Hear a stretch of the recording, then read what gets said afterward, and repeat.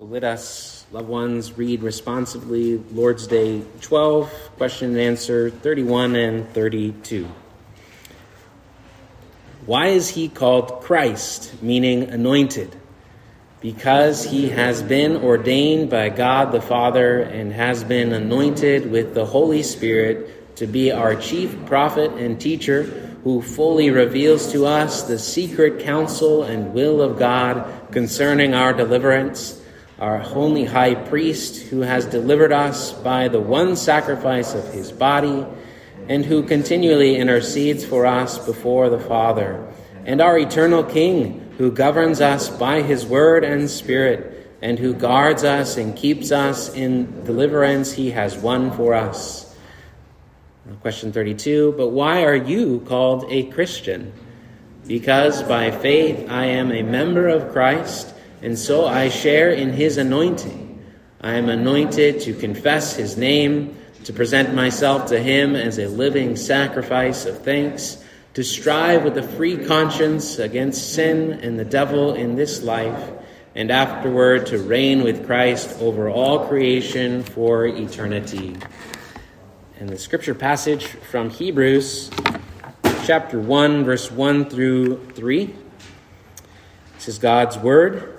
In the past, God spoke to our forefathers through the prophets at many times and in various ways. But in these last days, he has spoken to us by his Son, whom he appointed heir over all things, and through whom he made the universe. The Son is the radiance of God's glory and the exact representation of his being, sustaining all things by his powerful word. After he had provided purification for sins, he sat down at the right hand of the Majesty in heaven. So far, the reading of God's word. May he add his blessing to it as we consider it this evening. And tonight's lesson, loved ones, as we make our way through the Heidelberg Catechism and also the Articles of Faith and the Apostles' Creed, we're looking at who the Son of God is, who Jesus is, and we're considering his name, or his title rather, Christ. Why he is called Christ. It is not the last name of Jesus, as some might assume, but rather a title that he bears, a title that he has been given. It comes from the Greek word Christos, which means anointed with oil. Now, the equivalent Hebrew term in the Old Testament is Mashiach, which also means the same thing, anointed with oil. It's really fascinating to consider that originally the oil of anointing was reserved only for the priesthood in Israel and their setup as a society, but was later extended to the appointment of kings as well in Israel.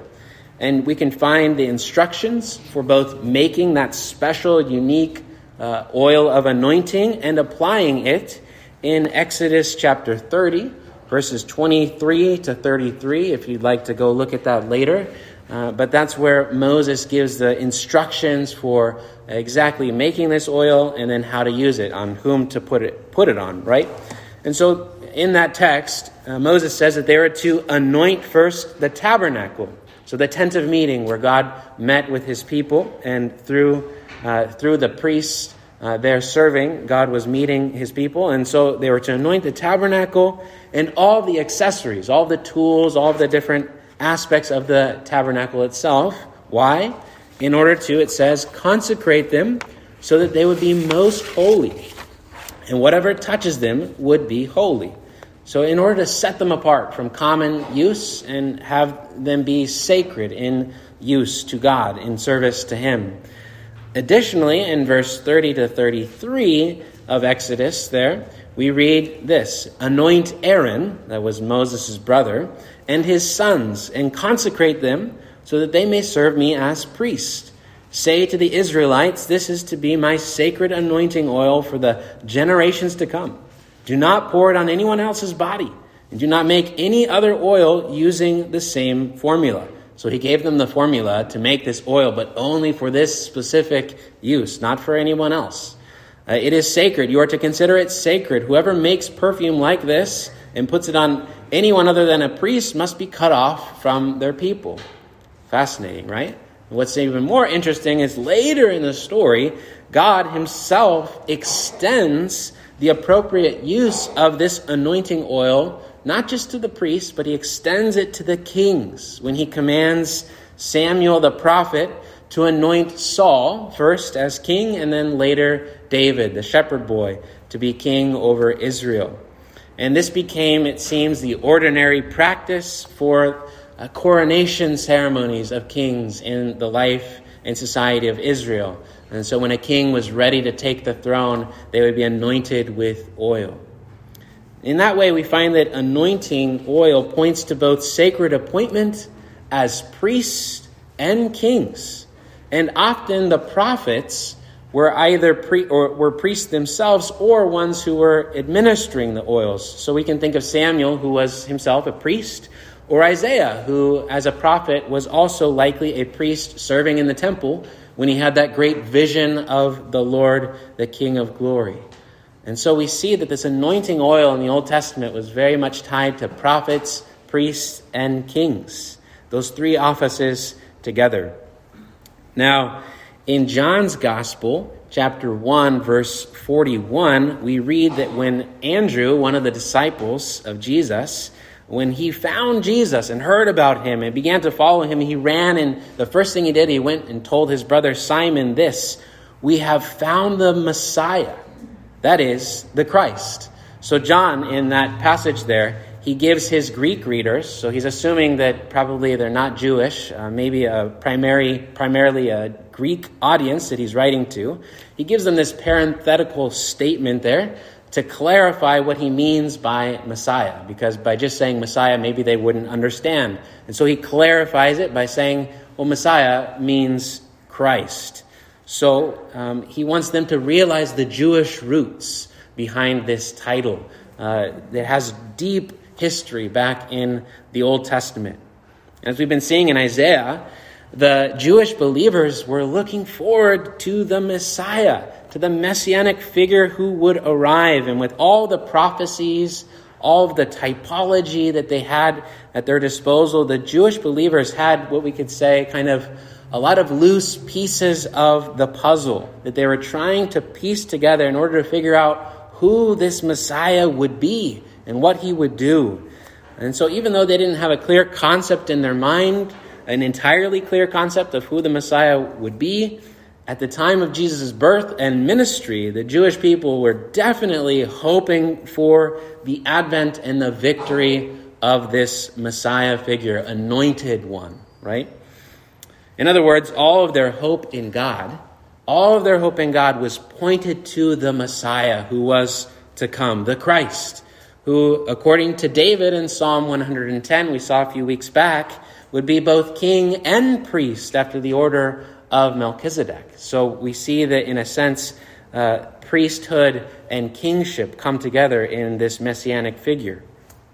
Now, we can kind of take a step back, and I want to ask this question: what would humanity have been like apart from prophets, priests, and kings? So we can think of that and work our way through each one. What if there were no prophets? Well, if there were no prophets, we would have been forever untethered from the source of all truth. So we would still have access to the book of creation, which is ever open before us to study by way of science, right? And to learn truths about God's world. And there's much to understand. We can analyze and interpret physical reality before us by our experience through the senses. And it has no ability to show us what is beyond the physical realm, what is beyond the mere empirical realm. It cannot show us beyond that into the supernatural realm where God exists. Therefore, we would be left just in our darkened minds here in this world, not able to see anything beyond, not able to look into what God has done and what God is doing. Therefore, we would have no true enlightenment apart from a proper knowledge of God. We'd have some truth, but not the full truth. And so this is what the prophets of old gave to Israel in measure. They gave them glimpses and the truth about who God is in this world in light of its creator. But Christ has given us that knowledge in full, which is what the author of Hebrews says in verses 1 through 3 of our text, saying, in the past, God spoke to our ancestors through the prophets at many times and in various ways, but in these last days he's spoken to us by his Son. He is the radiance of God's glory and the exact representation of his being. So as we considered last week, if you're here with us, there is no greater, no clearer, no more fuller revelation of who God is than Jesus Christ. A fascinating text is in John 1:18, where he says, no one has ever seen God, the only God who is at the Father's side. He has made him known. So the only God who is at the Father's side has made him, that is God, known. And what's fascinating there is that the verb in Greek for to make known, or to make known there, is exegete. If you're familiar with Reformed theology or familiar with the study of Scripture, to exegete a text of Scripture is to draw out its meaning and then explain it clearly to your hearers. And that's the task of a preacher, is to have a text before you, study it, draw out the meaning of that text, and then present it clearly to the people. So what John is saying is that that's what Jesus has done for us with the Father. Jesus is the exegesis of God the Father. He has drawn out the meaning, the heart of the Father, and presented that to us in the greatest way possible, the greatest prophet ever. So he is our great prophet. Now, what if there were no priests, no priest? Well, we would be forever alienated from God by our sins and forever filled also with enmity for one another. We'd be in a state of hatred towards one another. No peace, no reconciliation. Really, estrangement from the blessings of God and one another and all of creation is the curse of sin. After Adam and Eve sinned in the beginning, there was an estrangement, this separation that occurred between God and humanity, and then humanity amongst itself and humanity in all of creation, right? And that final, ultimate estrangement from all of God's blessedness is death itself in hell. Now, priests, they served as go-betweens in between God and us in order to secure reconciliation and maintain peace with God. They served as sort of mediators or peacemakers in Israel's society. And again, we look at Hebrews 1, verse 3, and it says that Jesus did this in full for us. How? By making purification for sins. He then, it says, sat down at the right hand of the Majesty in heaven, where he ever lives to make intercession for us. Now, in the ornate architecture and decorations that filled the temple, there was one piece of furniture that is strangely missing, something that is not there. There was no chair. There was no chair to sit upon. Why? Because the priests in the Old Testament, they never finished their work of making sacrifices of animals, because the people kept on sinning, and the blood of animals cannot atone and make full remission of sins for the sins of people, of humanity. And therefore, they never were able to sit down because their task was never finished. But by contrast, Christ, our great high priest, was able to sit down because later, the author of Hebrews says in chapter 9, verse 26, he appeared once for all at the culmination of the ages to do away with sin by the sacrifice of himself. One sacrifice to do away with all our sin once and for all. Our great high priest who has reconciled us. After that estrangement, he's brought us back in unity with God and fellowship with him, and also with one another, and ultimately with all of creation. Now, in the last case, no kings. What if there were no kings? Well, if there were no kings, we would suffer under chaotic oppression forever. The blessing of kingship was most displayed in the life and ministry of David. King David. He led God's people in victory over against the godless inhabitants of the promised land, and he established the kingdom of Israel in righteousness and truth. He was, in a sense, as king, dispelling the chaos and establishing order in the realm of the promised land. And according to Deuteronomy 17, verse 18 to 20, when a king ascended to the throne after that coronation ceremony, his job, part of it, was to make a copy of the law of God, probably Deuteronomy itself as a book, in order to ensure that God's whole law would be observed by the people of Israel with justice and equity for all. And it even says there that the king should remember that he is no greater than the rest of the Israelites. So impartiality, justice. And again, here we find the author of Hebrews tells us that Christ was appointed heir of all things, and through whom God made the whole universe. And so, he's showing us that the Son of God was there in the beginning when God brought order out of chaos.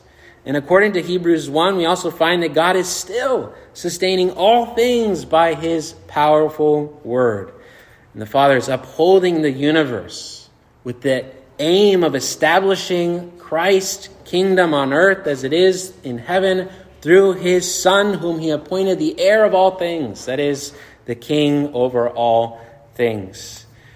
And so we've seen in this way the necessity of the prophets, the priests, and the kings. But even more, we see the necessity of the one in whom those three offices coalesce together for that consummate purpose of fulfilling God's mission in the world in the person of Christ. They came together, those three offices, and Christ holds them together perfectly. Now, what is remarkable as well is that now, as we see in question and answer 32 of the Heidelberg Catechism, is that God also calls us Christians. So Christian means Christian, a little Christ, or a little Messiah.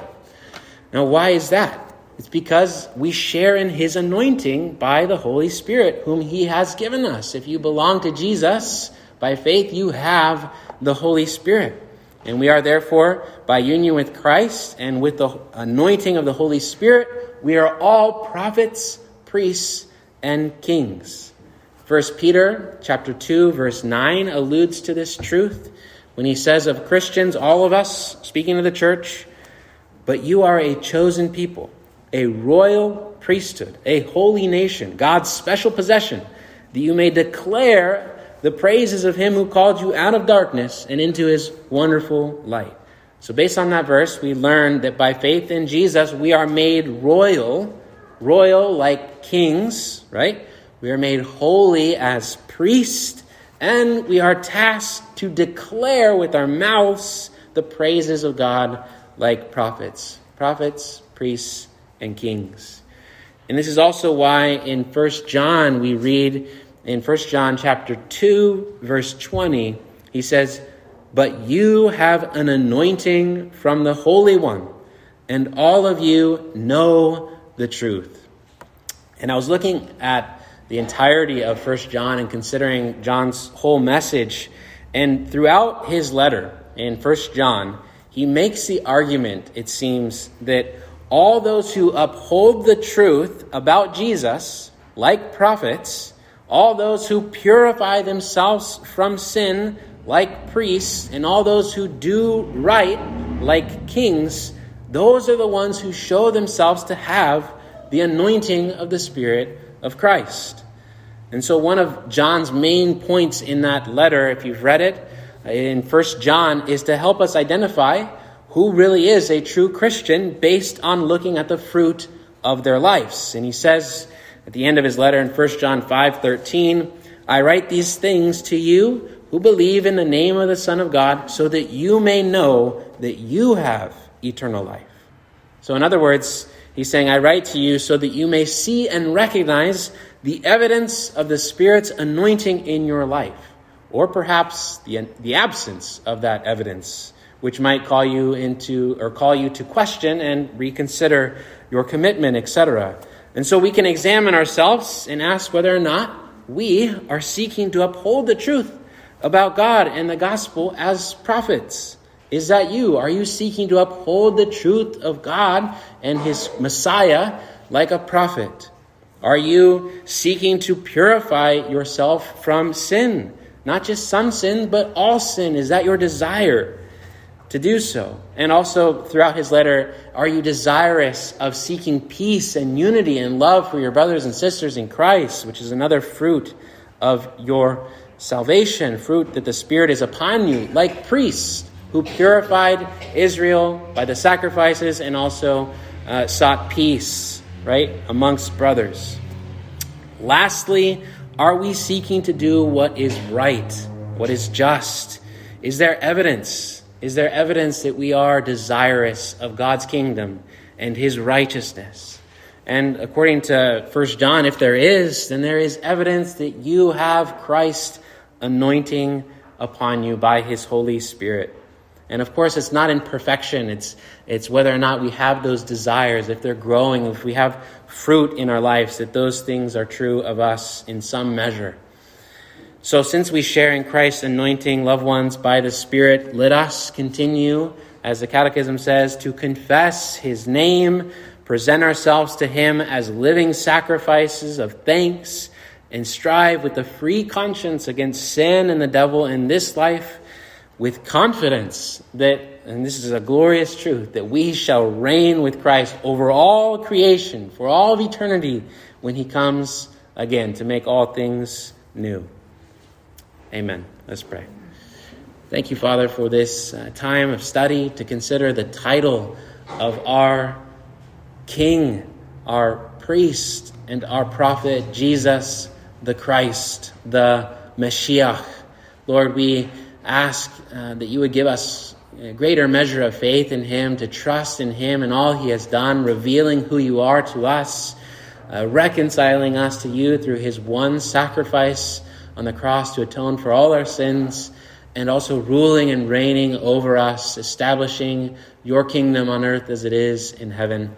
And Lord, we ask as well that by your Spirit upon us, that you would anoint us and continue to give us greater measures of the Spirit, that we might profess Christ's name, uphold that truth, that we might purify ourselves from sin, and that we might do what is right to the honor and glory of our God and our Messiah. This we ask in Jesus' name. Amen.